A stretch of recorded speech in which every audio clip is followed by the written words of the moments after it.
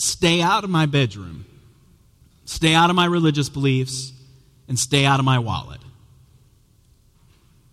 Now, that might be a political statement, the kind of thing we want to say, just stay out of my private life.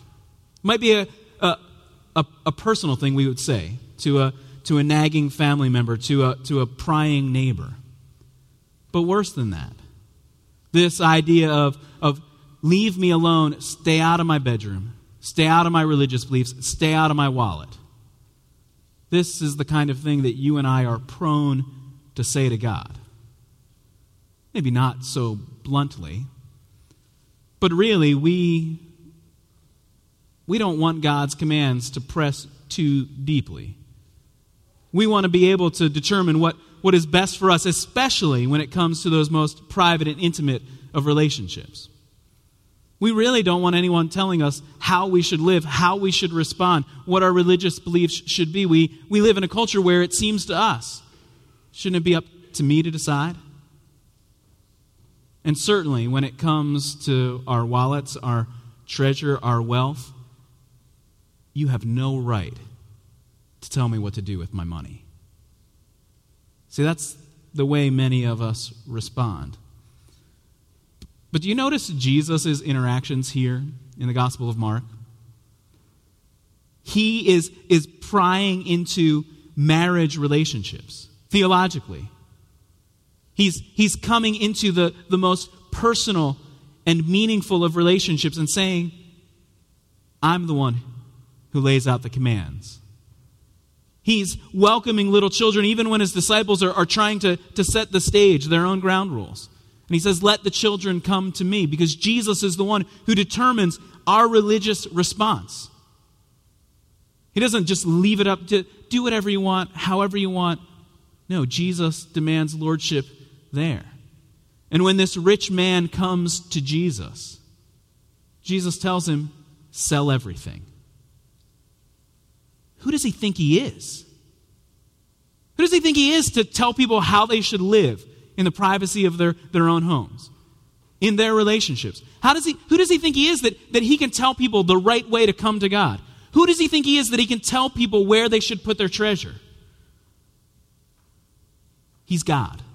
He is the Lord of the universe, and that's what the Gospel of Mark is showing us. Do you remember as we've looked at this over the course of many months together? Jesus is the Son of God. He is God in our midst. Jesus is the Christ, the Lord, the reigning King sent by God. And so as we look at the ways in which people come to Jesus, admittedly,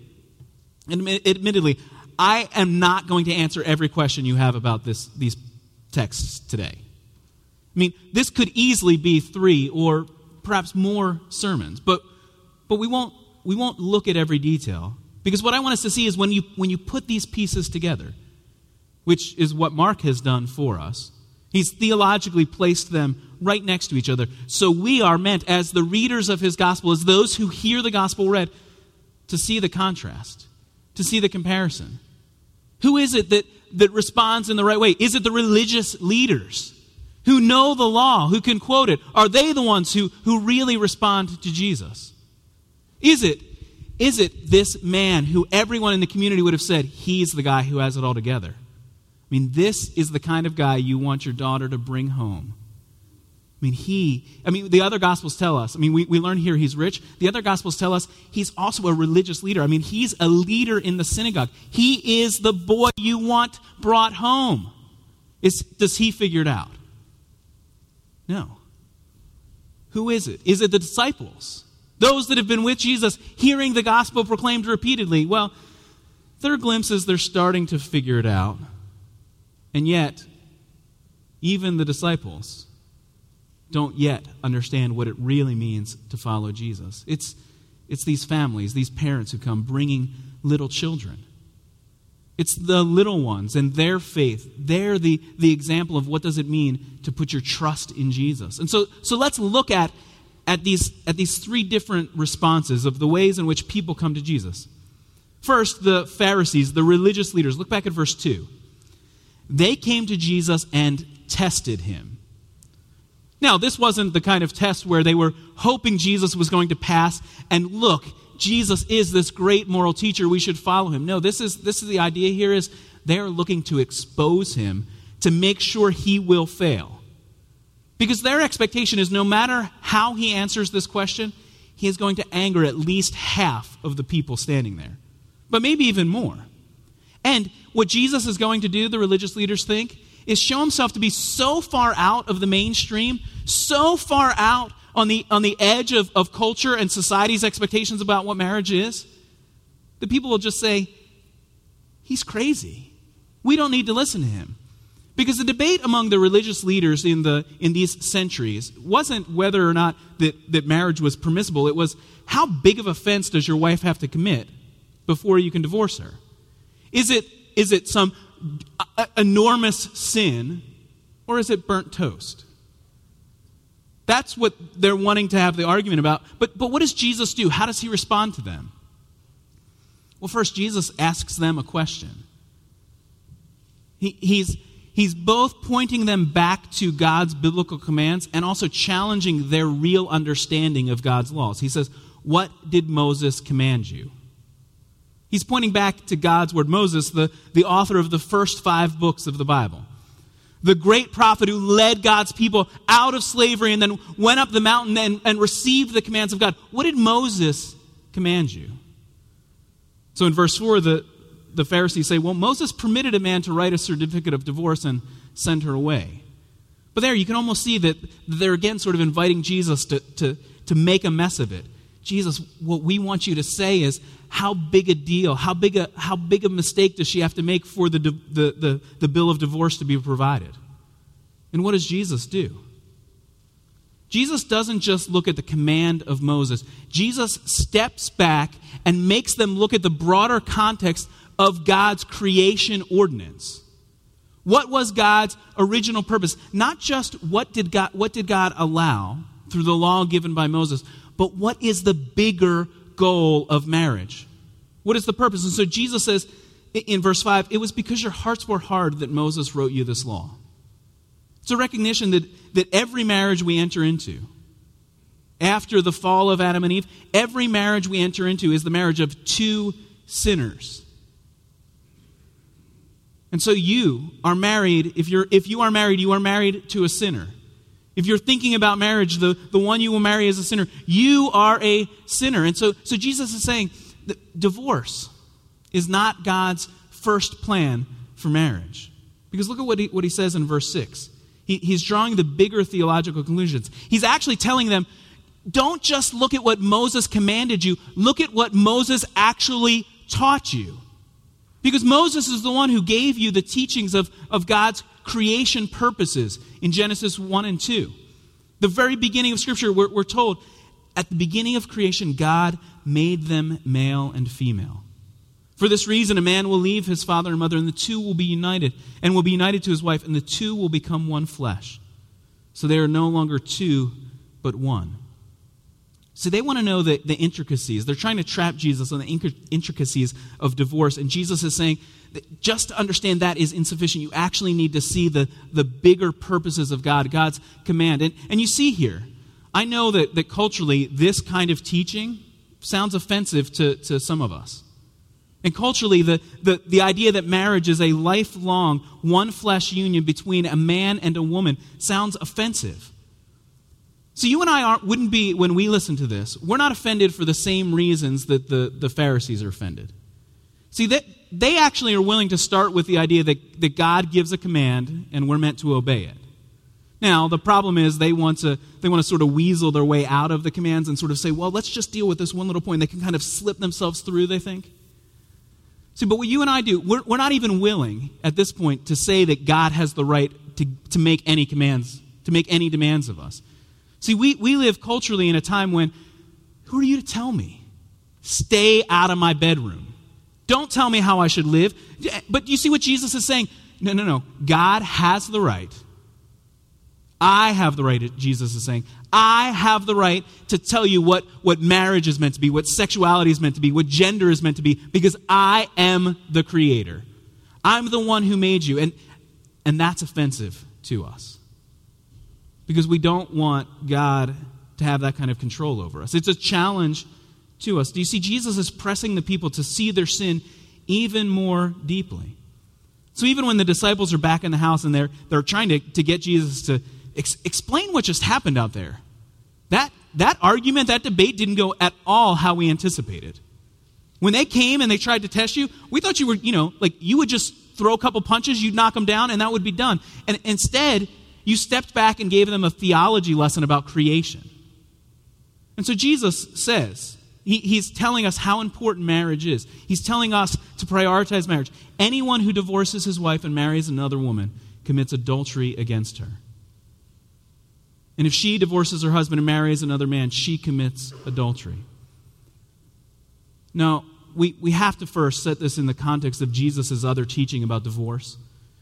When he has this argument with the Pharisees, when Matthew tells us about it, he also tells us that Jesus does recognize that there is some sin, the sin of adultery, which can break that one flesh union. We need to understand it in the broader context of the New Testament.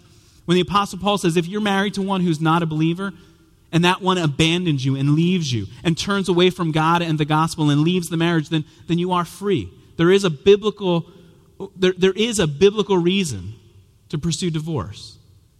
And I know as we look at this at the big picture level, I don't have time to walk you through all the permutations. But the reality is that's probably a conversation that would be better if you and I sit and have. Come talk to me, talk to one of our elders to help you walk through the struggles of life. But you see what Jesus is telling them? They want to know what's this fine point detail about what God commands. And Jesus steps back and says, no. You actually need to view the whole world, the whole universe through God's commands. He has greater authority than just to tell you when you can get divorced. He is the one who made you, male and female, and so he is the one who has all authority. So the Pharisees come to test Jesus. Jesus corrects them. The disciples learn from him. And then as we move on in the passage, we see families coming to Jesus. We're told people were bringing little children to Jesus to have him touch them. Now, this is, if you were here with us last week, or if you've read through the Gospel of Mark, we remember that last week Jesus used a very similar illustration. Remember, he's with his disciples in the house. This is back in chapter 9. And in verse 37 of the preceding chapter 9, verse 37, Jesus says, he draws a child to himself and he says, whoever welcomes one of these little children in my name welcomes me. And whoever welcomes me does not welcome me, but the one who sent me. So what does it mean for the disciples? What's the lesson they should have learned in chapter 9?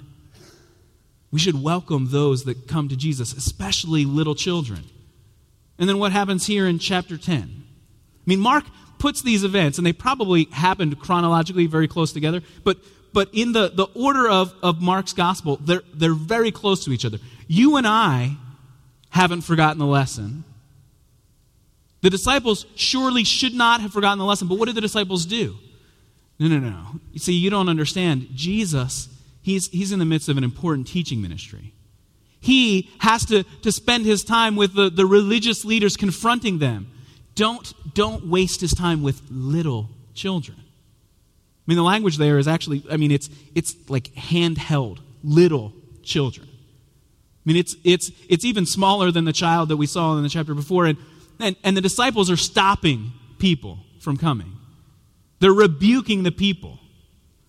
And so what does Jesus do? What's Jesus' response? Look at verse 14. When Jesus saw this, he was indignant. With whom?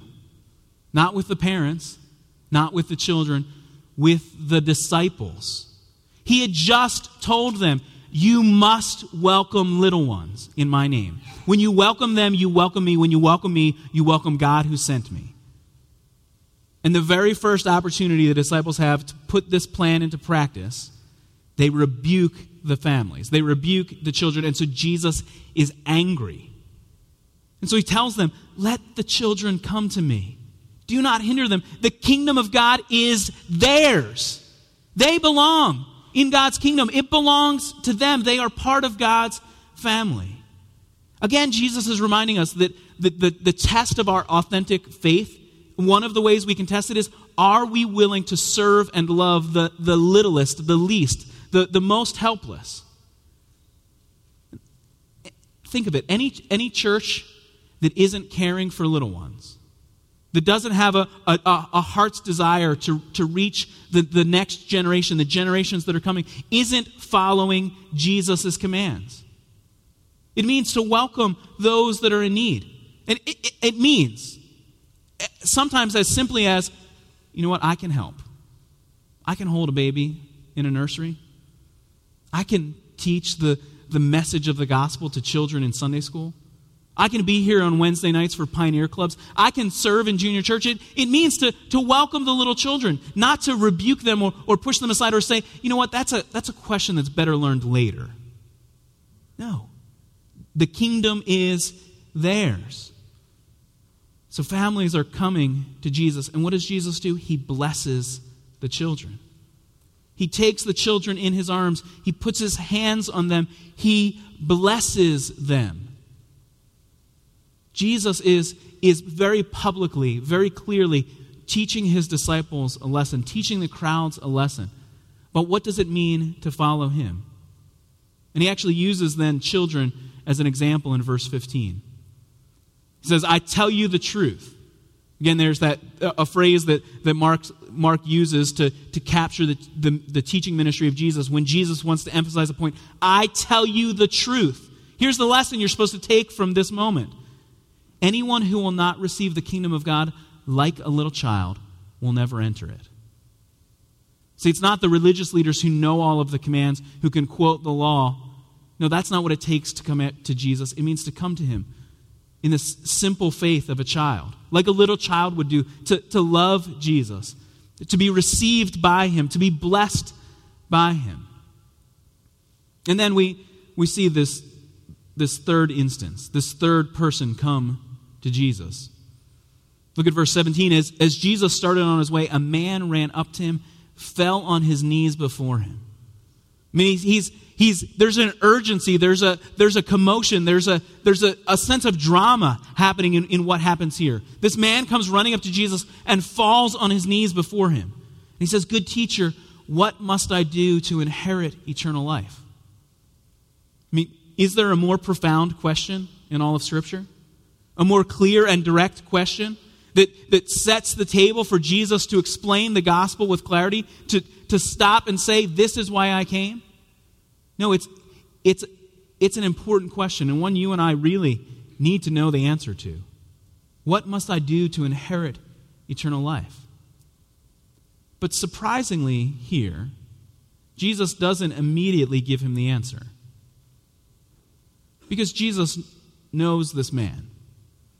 And he knows that if he gives him an answer that's too quick, that's too easy, that the man will walk away self-righteous, proud about all that he's accomplished. And so Jesus, again, responds to someone who comes to him with a question. Someone who comes with the wrong motives or flawed motives. He asks a question, why do you call me good? Jesus answered, no one is good except God alone. Now, it's true in the ancient languages, including Greek, in which this was written, or the other languages of the ancient world, that to use the word good, it has a pretty broad conceptual range, like it does in English. You can say that piece of cake from Hope Church was good. You can say that test score was good. You can say that person is good. And so, why is Jesus focusing in on that one little word? It's because he's again, forcing the questioner, the person coming to him, to step back and see a broader, bigger picture. Again, Jesus is going to lay claim to every aspect of this man's life. Just like when the Pharisees came, Jesus steps back to give them a bigger theological perspective, and Jesus lays claim to the commands, the authority of God over even marriage. And so here, Jesus is challenging him, actually to come to a deeper understanding of Jesus' goodness, but also his own. Because we'll see that the man thinks he's actually pretty good. So Jesus lists for him the commands of God. This is the second table of the 10 Commandments. Don't murder, don't commit adultery, don't steal, don't give false testimony, don't defraud, honor your father and mother. And now, perhaps it should take us aback. How does the man respond? Teacher, all of these have I kept since I was a boy. I mean, you and I, understanding what Jesus is trying to do, should step back in horror at, oh wow, that was definitely not the right way to respond. To think that when Jesus lists the 10 Commandments, you could say, oh yeah, I'm good. Got those all covered. I have the commands of God all figured out. Actually, even when I was a little boy, I had this figured out. I mean, this is, if that's all it takes, it just takes keeping those handful of commandments, then I'm good. But don't you see, he's not good at all. Because like you and me, he comes to Jesus with a flawed understanding of himself, thinking that if I can just keep a set of guidelines, a set of rules, then I'll be okay. If I can go through some sort of religious ritual and observance, I'll be okay. But what is Jesus doing? He's trying to press the man deeper. No, to keep those commands is more than just that you haven't physically murdered someone. Elsewhere in Jesus' teachings, he'll talk about anger. Meaning that if you get angry and call someone names in anger, then that's breaking the commandment. If you look lustfully at someone, that's breaking the commandment of adultery. And so no, this man is not that good. Look at verse 21. Because this helps us see how Jesus responds. Jesus looked at him and loved him. This is one of those profound moments in the Gospels. Here is a man who just walked up to Jesus and said, I've got it covered. I'm good. I'm on my way into heaven. I have this figured out. If that's all it takes, I am good. He's just exposed himself to have a flawed view of who he is. And Jesus looks at him and loves him. And so Jesus now presses deeper with him. This might not be your biggest problem, but it was this man's. His money, his wealth. This was where his identity was found. This is where his purpose was found. And so Jesus says, okay, then, just one thing. You only lack one thing. Sell everything you have. Sell it all. Give it away. And then come follow me. Because if you give it all, if you give it away, then you will store up for yourself treasure in heaven. You will have treasure in heaven.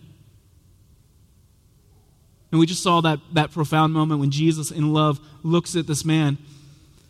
But then what is this man's response? Look at verse 22. At this, the man's face fell. He went away sad because he had great wealth. See, he wasn't willing to follow Jesus. He wasn't willing to give up his wealth. When Jesus stops and looks at you, when he confronts your goodness, what would he ask you to give up? Maybe for you it would be very similar to what he told this man. For you and I live in an age and in a country where wealth is something we prize, something we treasure. It's something we trust. We've established ourselves. We've protected ourselves. What if Jesus asked me to give that up? And actually, many of us are doing what this man was doing theologically, thinking, this is what gives me significance and purpose. This is the thing in which I can trust. This is where my hope rests. This is what will get me to heaven. Now, a few years ago, former New York Mayor Michael Bloomberg, he's a billionaire. I mean, he's one of the richest men in the world. And he's a philanthropist. He's served in public service. He's served for social causes. And so when he was asked, the New York Times reports, when he was asked about God, this is what Michael Bloomberg said. I'm telling you, if there is a God, when I get to heaven, I'm not stopping to be interviewed. I am heading straight in. I have earned my place in heaven. It is not even close. Now, from a Christian point of view, that's the kind of thing that if you're in line next to him, you kind of take a couple steps back. Because you think, I don't want to be here when you're confronted with your sin. Because you and I wouldn't be stupid enough, foolish enough, arrogant enough to say that, would we? Would we?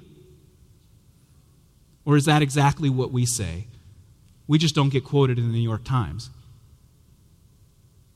Are we saying, well, you know what, God? That I won't give up. That is where my identity is. That's where my goodness is. That's where my trust is. And so what is Jesus asking you to give up? Perhaps it is your wealth, your possessions, and Jesus is telling you today, sell it all. All of it. I mean, sometimes you want me as a preacher to sort of soften the edges on Jesus' teaching, right? Like, well, I mean, how about not all of it? How about just, some of the stuff off the top that'll, not really have to change the way I live or the way I serve or my future? Now, do you see what Jesus is saying? Give up everything for me. That's the lesson he's been teaching us. He returns to this idea that the first will be last, but the last will be first. Jesus is saying, I am the Lord with authority over every part of your life. I can tell you how to spend your money. I can tell you how to live your life. I can tell you the definition of who you are because Jesus says, I am the Lord. And so here the disciples recognize that if this guy, if this man, this religious leader, this rich man, if he can't get into heaven, then who can? And Jesus uses this image here. Children, look at verse 24. Children, how hard it is to enter the kingdom of God. It is easier for a camel to go through the eye of a needle than for a rich man to enter the kingdom of God. All right, now kids. Think about how big a camel is. Now, I know you probably don't see camels every day. The people hearing this the first time would have seen camels every day. But you've been to the zoo. Now, think of a little needle and the tiny little eye of a needle. That's that little hole where you put the thread through. Can you squeeze a camel through that tiny little hole? No.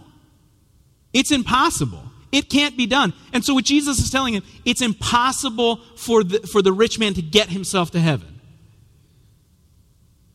And so the disciples now, they're amazed. And so they ask the question, look at verse 26, who then can be saved? If he can't do it, because actually, Jesus, I was kind of on his side in this. If we were kind of testing how good he was, I thought he was doing pretty well. I mean, he had it all together. Kept the commandments, led in the synagogue. I mean, he's a man that's clearly been blessed by God. Look how fabulously wealthy he is. If he can't be saved, then who can be saved? And so Jesus makes clear that imagery of a camel, the largest mammal that they would have seen regularly, that it's impossible for that camel to go through the eye of a needle. He makes that explicit theologically in verse 27. With man, this is impossible. It is impossible for you to save yourself. There is nothing that you can do. Nothing. It's impossible. Thankfully, that's not the end of verse 27. With man, this is impossible, but not with God. All things are possible with God. Don't you see how it's possible? How is it possible for the rich to enter the kingdom of heaven? How is it possible for children to be blessed by God? How is it possible for religious leaders to be turned from their own self-righteousness? It's by Jesus, the one who is teaching, the one who came to serve, to give his life. Think of it, the Pharisees want to put themselves in a position of, look how good I am. Look at how I've kept every part of God's commandments. And what does Jesus do? He exposes their failures, their small ideas of who God is. But who is Jesus? He is the great commandment keeper, the one who keeps every one of God's commandments down to the tiniest letter of Moses' law. But more than that, Jesus is the first human to finally fulfill God's plan for humanity, to be a true son, an obedient son, to accomplish what Adam could not accomplish. Jesus is the perfect law keeper. When the children come to Jesus, Jesus is the one who blesses. He's the one who has that authority from God. And the rich young man who thinks he can get himself to heaven stands before one who from an earthly standard has nothing to his name. Jesus, by their standards, is poor, and yet think of it. Jesus is the rich young man. His wealth is fabulously beyond all they could think or even imagine. He is the King of heaven, the creator of the universe. He is the one who has all power and dominion and authority. It's all his. And yet what does he do? He doesn't use his riches for himself. He has given everything for his Father's purpose. Everything. To be born a human, to keep the law, to serve sinners, and to give his life. That's his purpose. He'll remind them again in the verses which follow. He's told them already repeatedly that this was why he came, to give his life. And so even when Peter, now still I think foolishly, in verse 28 says, well, that guy, he wasn't willing to give up his money, but Jesus, we have left everything. I mean, we have. I mean, that guy hasn't, but we have. Again, Peter, I don't think is understanding it. Peter, it's impossible for you to get yourself to heaven. But again, what does Jesus do? He speaks compassionately. Because Peter's on the right path.